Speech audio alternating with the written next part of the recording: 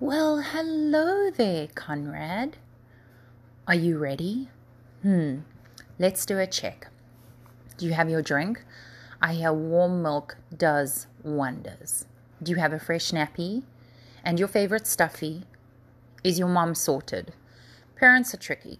It's tough keeping an eye on them sometimes. Okay, I think I'm ready too. I have a warm fire behind me, a cup of tea nearby, and 2 sleeping dogs at my feet. So, before the dogs wake up or you fall asleep, let's meet Kululu and the leopard. Kululu and the leopard.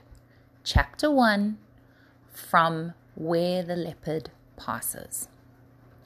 Black and tawny as the shadow underneath the sunlit tree, the leopardess sprawled, lazily grooming herself as she chatted to the wife of Kululu the rabbit.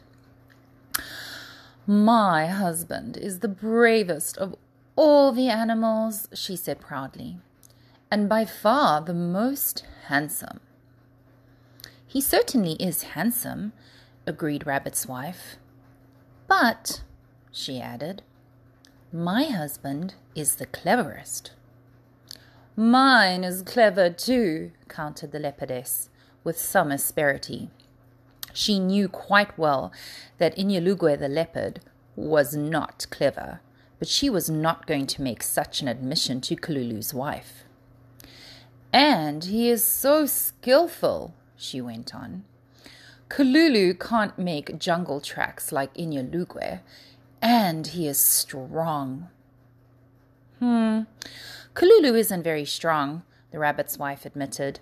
"Just brave, clever, and handsome." "Oh, handsome? My dear, with those ears!" The leopardess opened her eyes wide with surprise and looked at the rabbit's wife, as if she could not really have meant what she said. "I think so," said Kululu's wife defiantly. "Well, there's no accounting for tastes. I'm afraid I don't admire long ears and plain coats myself." The leopardess glanced carelessly at her own lovely markings as she spoke, then rose slowly to her feet, stretched, and said she must be going. Inyalugwe, her husband, had been away in search of corn, and she wished to be at home to welcome him on his return. The leopardess left, and shortly after, Kululu, the rabbit, came back from a morning visit to Njobvu, the elephant, and his wife told him of the leopardess and all that she had said. "Inyalugwe certainly is strong and handsome," Kululu agreed. "And certainly he is not clever, nor is he kind, for he likes to frighten the smaller animals. I wonder if he really is brave. I think I'll try and find out." A mischievous glint came into Kululu's eye as he grinned at his wife and thoughtfully stroked a whisker. Then, "Have we any beeswax?" he asked. "Yes," said his wife. "Wax, a pair of horns, some feathers, and my spear. That's what I want, and you must help me to dress up." "Oh," laughed Kululu's wife. "This promises to be fun.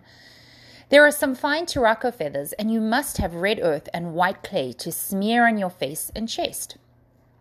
We will make you look extremely fierce and frightening, and then we shall see how brave leopard really is."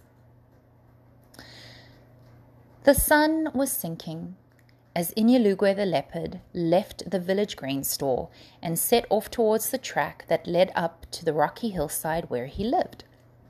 He was well pleased with himself, for his basket was full of corn, and he had enjoyed his day and had been greatly amused at the alarm his presence had caused in the village.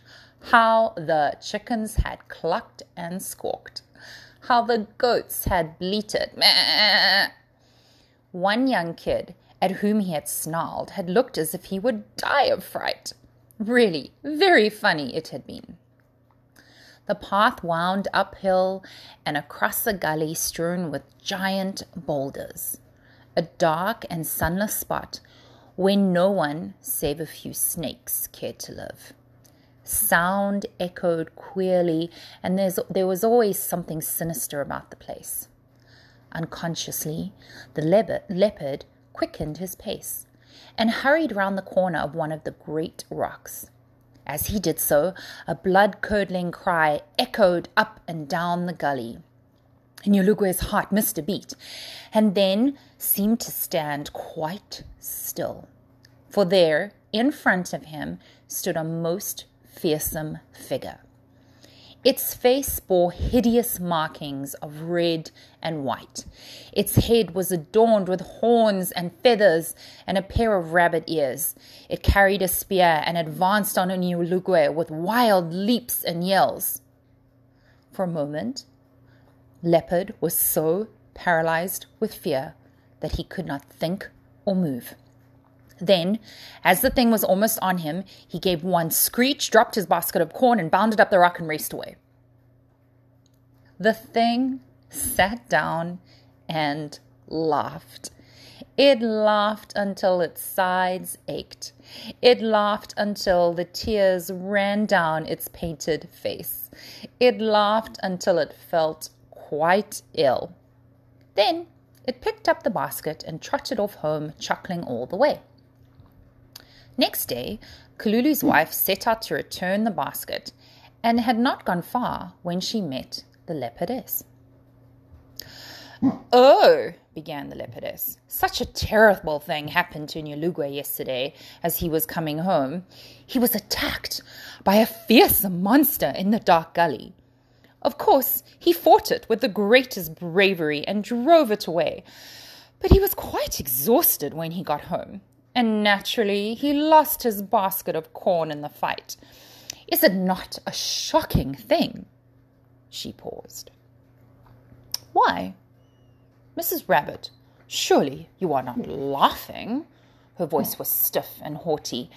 "It is no laughing matter, I can assure you." "Oh, but it is," wailed the rabbit's wife. "It is very funny indeed. You see, it wasn't a fearsome monster that Inyulugue met in the dark gully. It was Kululu, who had dressed up for fun. See, here is your basket. Kululu told me how scared Inyulugue was, and how he had dropped it in his fright and had run away. My, how it made Kululu laugh." "Oh, for shame! Inyulugue never ran away?" The leopardess was trembling with indignation. "How dare Kululu dress up and frighten Inyulugue?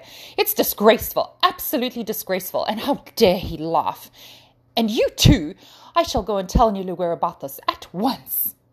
Swish went an angry tail, and every whisker bristled with rage as the leopardess turned and hastened home. And when Inyulugue heard her story, he foamed at the mouth. He lashed his tail to and fro. He stamped up and down, stopping every now and then to sharpen his claws against the trunk of a tree, and anyone could see that he was wishing that the tree was Kululu the rabbit. Inyulugue was furious. "Just let me get a hold of that rabbit," he snarled. "I'll thrash him for this. The insolence of the creature. He thought it funny, did he? He laughed, did he? Laughed at me, Inyulugue. Oh, I'll give him a thrashing he'll never forget. I'll teach him a lesson." Now, it happened that a bee was passing as Inyulugue uttered these threats, and since the bee was a friend of Kululu's, he buzzed straight off to warn the rabbit of the leopard's intentions. Kululu was very grateful, and just in case Leopard did mean what he said, Rabbit at once made plans to outwit him. First of all, he arranged for a trap to be dug on the path that led to his home, and then he paid a hurried call on his friends Inyati the buffalo and Njobvu the elephant to ask if they would give him their help. This they were delighted to do, especially when Kululu promised them each a honeycomb. And they listened carefully to the rabbit's instructions and then proceeded to carry them out while Kululu went off, smiling cheerfully to look for a strong, long rope of wild vine. Let's pause there because I'm sure you're very sleepy and those eyes are drifting off to sleep and it's almost Christmas. Merry Christmas, Conrad. We'll pick up the story another time to find out what happens when Inyalugwe meets Kalulu again.